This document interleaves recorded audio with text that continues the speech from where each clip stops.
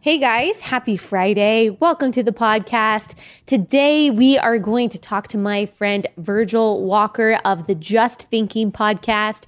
You have probably heard of Just Thinking if you've been listening to either their podcast or my podcast for a little bit. I had Daryl Harrison, who is the co-host of Just Thinking. A few weeks ago, we talked about wokeness in the church, and Virgil Walker, his expertise is abortion. He does a lot for the pro-life cause, and so we're going to talk about the legislation in Georgia and Alabama, this non-exception or this lack of exception in the Alabama legislation for rape or incest, how we as Christians should view that, and really what we should be doing on the front lines of the pro-life cause. Virgil, thanks so much for joining me. Thank you for having me, Allie. Yeah, first, if you could just tell everyone who might not be familiar who you are, what you do, and why you care so much about this issue of abortion. Yeah, well, I'm Virgil Walker, and I'm part and parcel of the Just Thinking podcast with Daryl Harrison, the famed Daryl Harrison, Daryl Dangerous Harrison. You've interviewed him on your podcast, and so I work side by side with him. I do a lot in the area of abortion. I've been involved in abortion at the abortion mill for the last 7 years or so, 6 or 7 years, doing sidewalk ministry and the like, and just an advocate of the pro-life position. So, okay, I gotcha. And you work for a church, correct? Correct. Here in the Omaha area. Absolutely. Okay, I gotcha. So there's a lot of conversation going on about abortion right now. And this is something that you and I share, this passion for the pro-life cause. I've heard you say before that you are more of an abolitionist than a pro-lifer. So what do you mean by that? Yeah.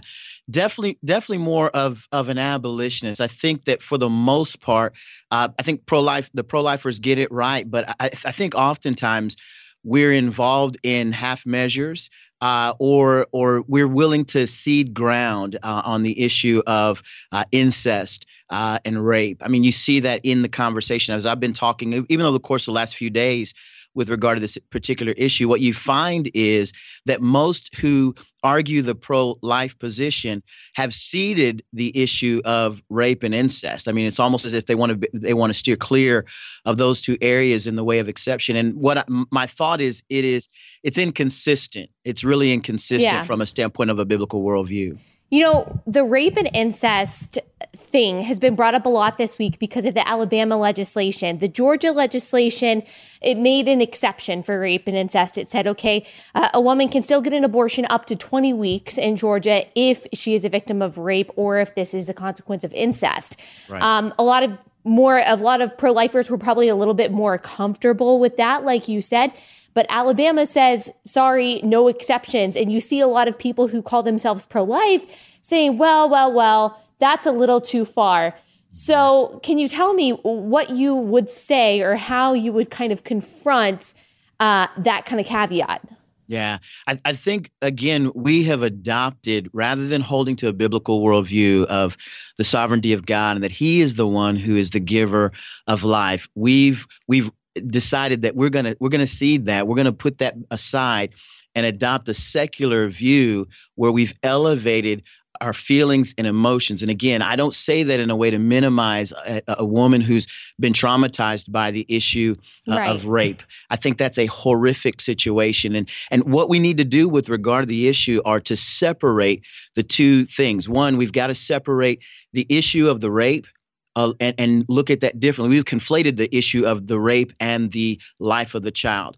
We've conflated both issues and have made the decision that they should both be treated in the same manner, rather than recognizing that they're two separate issues.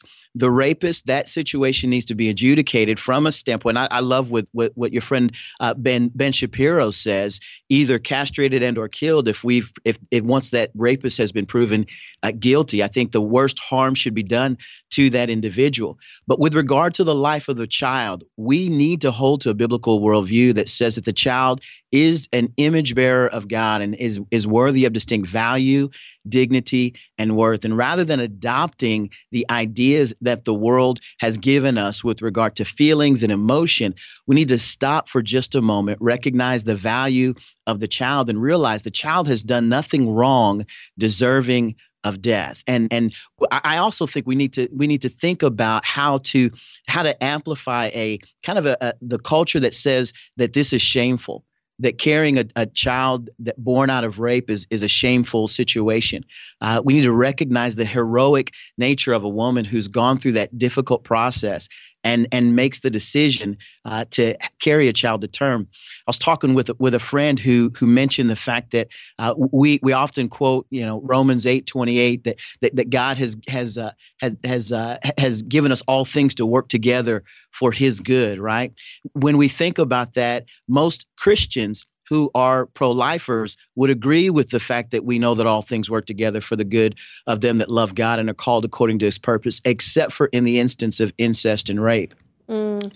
Those are situations where we've got to realize the sovereignty of God. He is the giver of life, and really think through that process, providing all the support necessary for a woman so that she can bear the child and either make the choice of giving the child up for adoption or keeping the child as a result. Is there anything that Christians need to be doing? I know that you mentioned obviously sticking up for the personhood of the individual from the point of conception, no matter the situation surrounding the conception of the child. Also taking care of these moms, making sure that they have the real options that are available. Of course, keeping the child, raising the child, adoption, whatever it is. Is there anything else Christians can be doing as far as, the adoption process? We hear a lot. Adoption is too expensive. The foster care system is terrible. We hear this as an excuse kind of from the pro-choice side. Is there anything Christians can be doing in those realms to make sure that truly it is as easy as it possibly can be for a woman to give birth to a child and make sure that child is in a good home? Yeah, there are a lot of things that churches in particular, believers can do to be supportive. I shared with you earlier, I do sidewalk ministry at an abortion clinic.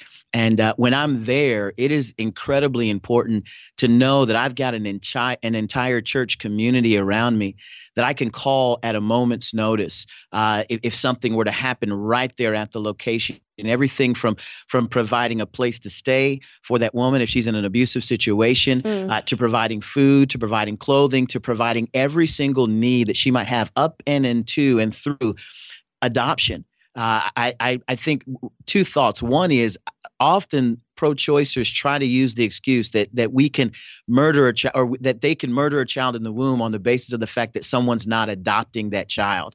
And that's a flawed argument. That's a false statement. That life is not a value, that life is a value whether or not someone desires it or not. Secondly, Christians can do more. We often make the claim that we are pro-life, and yet all we do in a way of advocating that position is every 4 years voting for the person who claims that they are going to be more pro-life than not. Yeah. And we've got to step up to do more. I'm thankful that I'm in a space where there is that level of support at the point of need. And we've got to look for ways to advocate, look for ways to be uncomfortable where we can be in an effort to help these women who are really going through some very difficult times.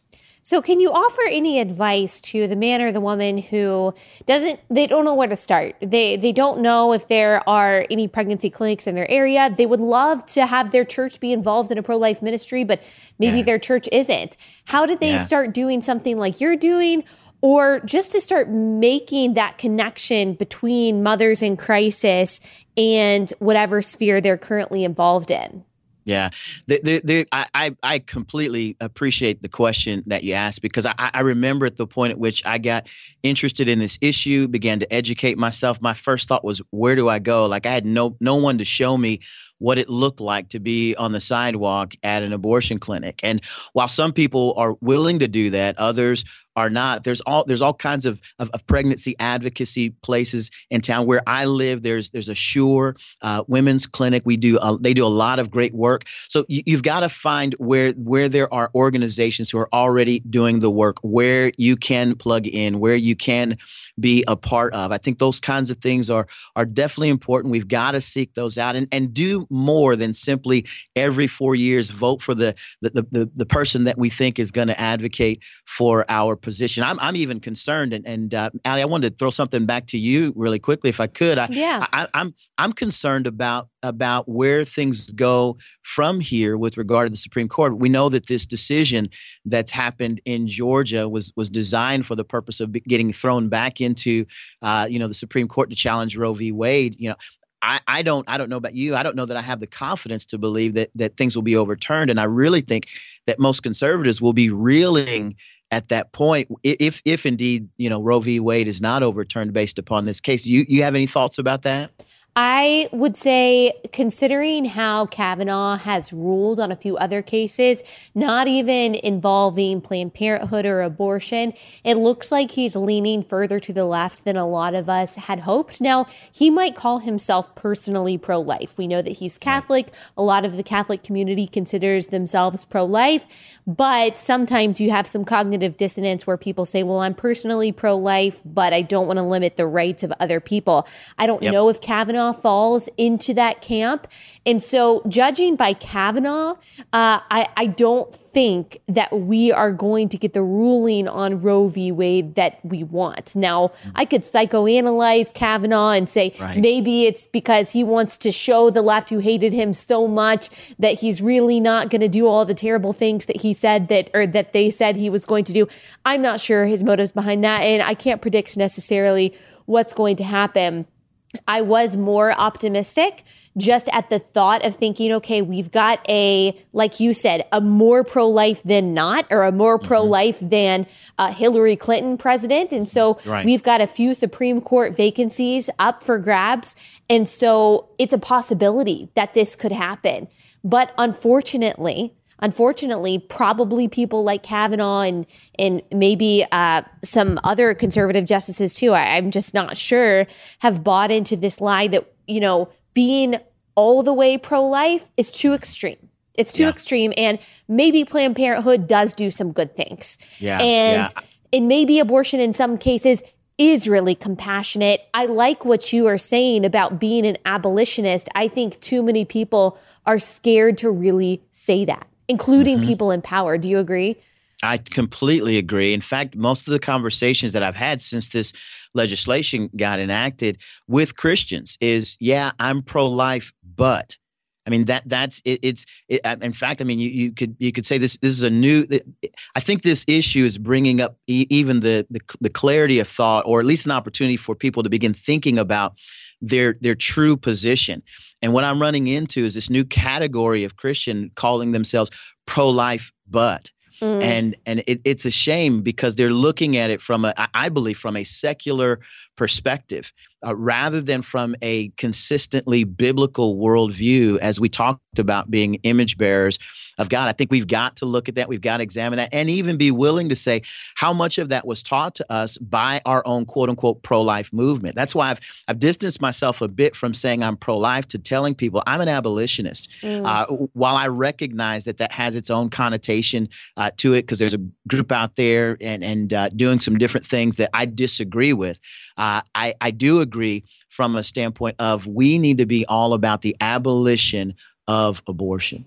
And that means not just legislatively, but also in creating a culture of life to make, I've heard this phrase before and I really like it, making abortion unthinkable or as unthinkable as possible. There's always going to be evil in the world.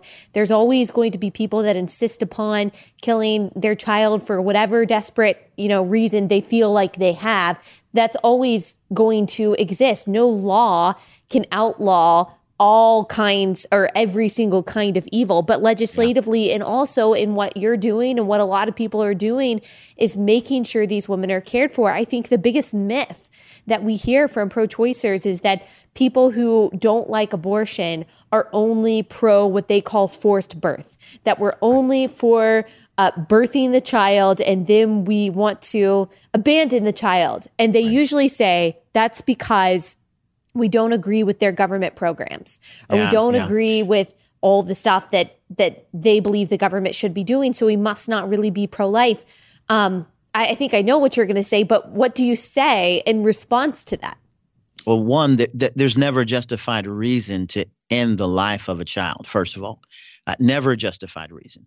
But more times than not, I mean, the people that I know who care the most in those instances and who are willing to care are not folks advocating for the death of a child in the womb. It's those of us who are believers who are advocating for life, who are willing to help, who are reaching out and trying to do more than others to see a child taken care of. One of the things that's been interesting to me as well, in addition to the rhetoric, is the lack of the arguments that are being made from the other side. I mean, they have no substance to them whatsoever. They are either ad hominem attacks or genetic fallacies, rather than anything substantive that really anchor our position. Like if I'm going to argue with someone, I'm going to at least want to make sure that I'm properly categorizing what they believe. I'm properly articulating what they believe, and none of them understand that at the end of the day, the argument that we're positing is this is a human life, and we need to treat the human life in the womb in the same way that we would treat a human life at any other stage of development. No one seems to get that on the other side, and so they're coming up. And I know you saw the argument about these white men who advocated this position. I wondered your thoughts about that as well. Yeah, well, neither of us are white men, and we are having this conversation, and I think it's just a way. You said so many good things there, and one of the things that I just wonder, and you don't want to assume always bad motives on the side of the people that you are disagreeing with. It's, I think, particularly hard to do that with abortion, just because the other side, the reality that they're advocating for, whether they know it or not, is so grotesque and is so black and white that it's really difficult not to assume bad motives. But even if we were to give the benefit of the doubt to most people, I think there are a lot of people on the pro-choice side that do realize the argument that we're making, that do understand the argument that we're making, but they know that if they do the way that you said, if they do say,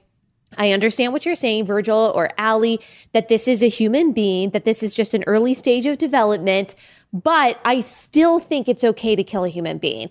That makes their argument sound really bad, and they know that. That is very brutal. And most of them, they're just not willing to verbalize that, because it hurts their conscience too much, which should tell you something about the human heart. But I think it makes them feel better. It puts a balm on their guilt or shame to say, well, this is not a human being. This is not a person.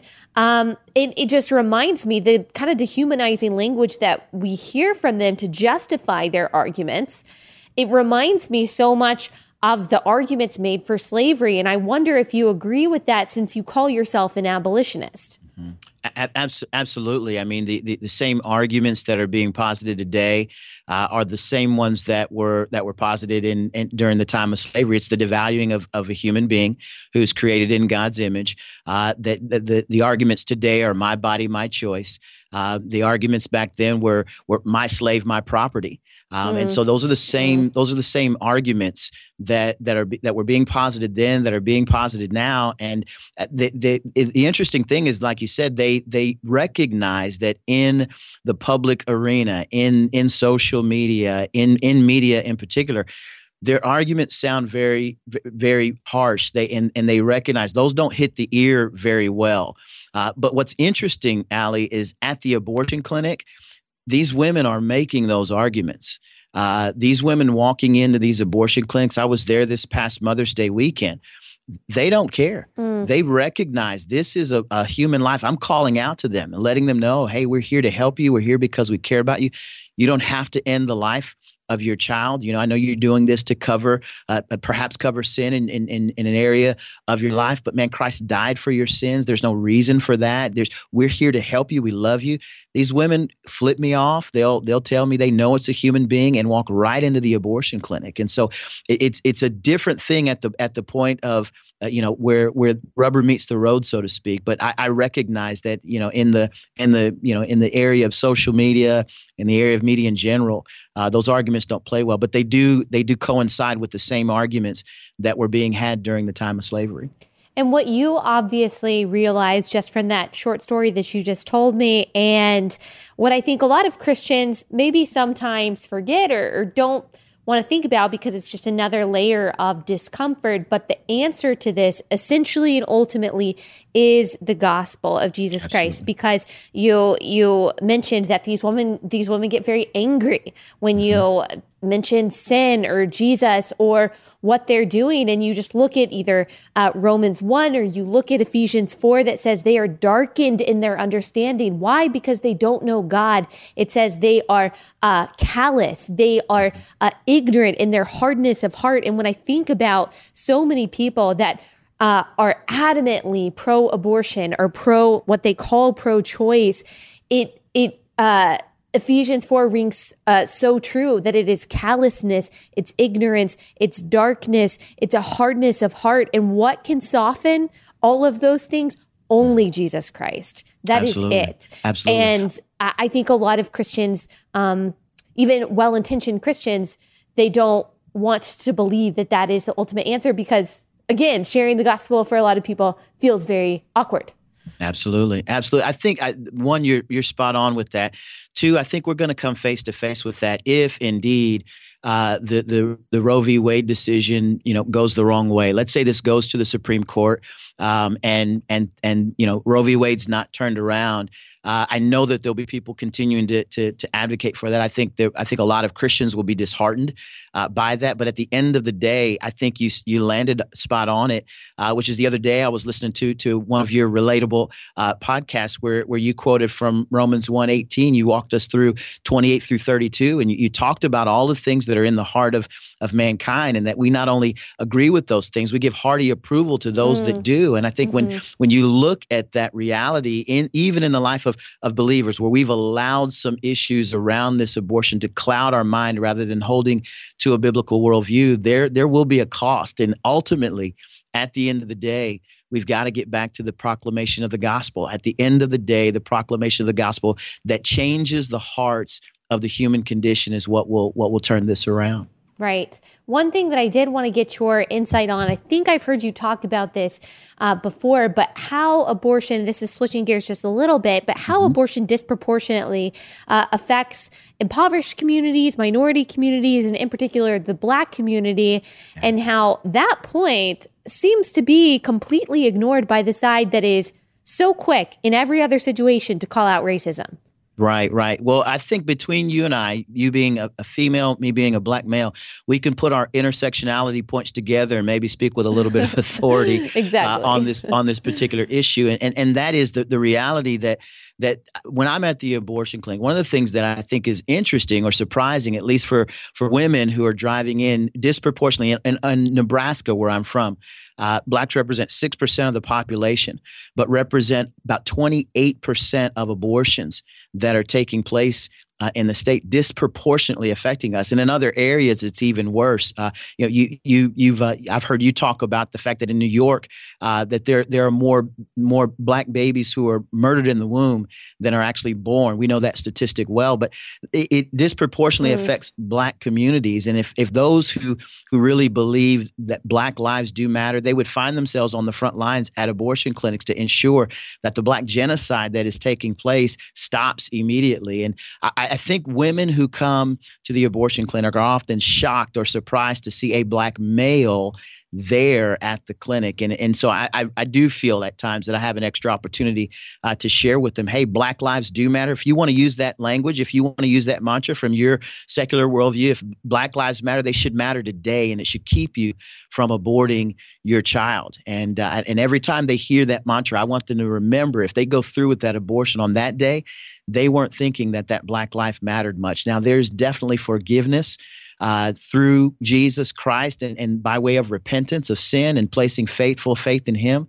But I want them to recognize that, acknowledge that, and to keep them from walking into the evil that they're about to do as they murder their child in the womb. Well, I think that this fight is just beginning for unborn lives. And if we think, and I do agree that in some ways the pro-life cause has gained a lot of ground and we have done wonderful things, or the abolitionist cause against abortion has done wonderful things, and God has given us so much grace and so much power and so much discernment in this. But it is also easy to look at the arguments from the other side, to look at the things going on in particular states like New York and be scared and be disheartened. And just, for me, there's no other issue that makes me just want to pull my hair out and say, how the heck can people have this mentality, and where in the world are we going?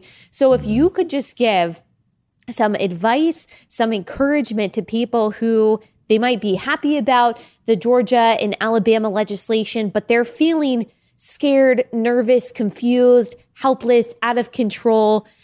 They want to do something for unborn babies and women. They don't know what, and they don't know if anything is going to be fruitful. Can you just give a charge to them maybe? Yeah. What you said reminds me of when I first kind of got into this about 6 or 7 years ago. As the issue began to get real to me, and I felt like I've got to do something, but had no idea what to do. I began to seek out people who knew more than I did about the issue, who understood the issue well, and gave examples of how to go about fighting this particular issue, whether that means finding someone who's at an abortion clinic, doing a sidewalk ministry, whether that's at an advocacy clinic where you could spend time there with those folks, whether it's praying. Oftentimes I'll post on Facebook when I'm headed out to the abortion clinic, and I'll just ask people to pray for me. And because again, I recognize that in those spaces and places at the end of the day, and this is the one thing that all of us need to remember, and that is God is sovereign. And that if he wanted to wipe things out tomorrow, he would indeed do it. And we pray earnestly for him to do just that. In the meantime, we have to be faithful to telling truth, to sharing that truth in love, and operating from a standpoint of the absolute proclamation of the gospel, which is what's required to see hearts changed and transformed, and folks receive repentance, faith in Christ, and follow him all the days of their life. Amen. Thank you so much for all of your insight, and thank you for what you do and for leading by example. And I know that you don't take credit for any of it, and that it's all the Holy Spirit through you, but thank you anyway for that. And of course, thank the Lord for what he's doing through you and what he's doing through that ministry, and how many lives have been changed for generations to come. So I just want you to know that you are appreciated. Oh, thank you for having me. So appreciate it a bunch. Appreciate you with Daryl and myself with Just Thinking. And we definitely want to wish you all the best as you get ready to have a brand new baby. We'll definitely be praying for you and looking forward to when I know you're going to take a little bit of a hiatus, a break. We'll definitely miss you and look forward to when you get back. We just know that we watch you, follow you, and are big fans. Okay. Thank you so much. And if you will just tell everyone real fast, if you'll just tell everyone where they can find Just Thinking, or where they can find you if you want them to follow you on social media, or wherever you want to direct them. Well, you can catch me on Twitter, Virgil WLKR. So Virgil spelled VIRGIL WLKR Omaha, which is kind of my moniker on the Just Thinking podcast. You can find Just Thinking wherever you download your podcasts on Apple or iTunes or Android. And so, yeah, would love to connect with you. Love to check us out at Just Thinking, and definitely appreciate having me on, Allie. Thank you so much, Virgil. I appreciate it. I hope you guys enjoyed that conversation. He is such a good example for all of us just to be bold in our faith. A lot of times, I'm probably guilty of this as well when I am contending with the other side, forgetting that the essential problem with those who think that unborn life is expendable is that they don't know God, is that they don't know Jesus Christ. And that is the capacity for all of us. Now, there are people who don't know God who are pro-life, but even that is wisdom and grace from God, that they understand that life inside the womb is made in the image of God. But as Christians, we know that for sure. We are convicted by that in our souls and in our hearts. There is no way to get around that. If we are children of God, we recognize the value of vulnerable life and we care about life, not just inside the womb, but we also care about these mothers. And it is our responsibility to do something for life that starts at conception and also these mothers who find themselves in crisis situations, but to create an entire culture of life to make them feel helped and cared for. That is part of what it means. That's an example of what it means to be the hands and feet of Jesus. I'm thankful for Virgil. He certainly challenged me. I hope you feel that way as well. And I hope you feel enlightened and encouraged by that conversation. I hope you guys have an awesome weekend, and I will see you on Monday for Theology Mondays.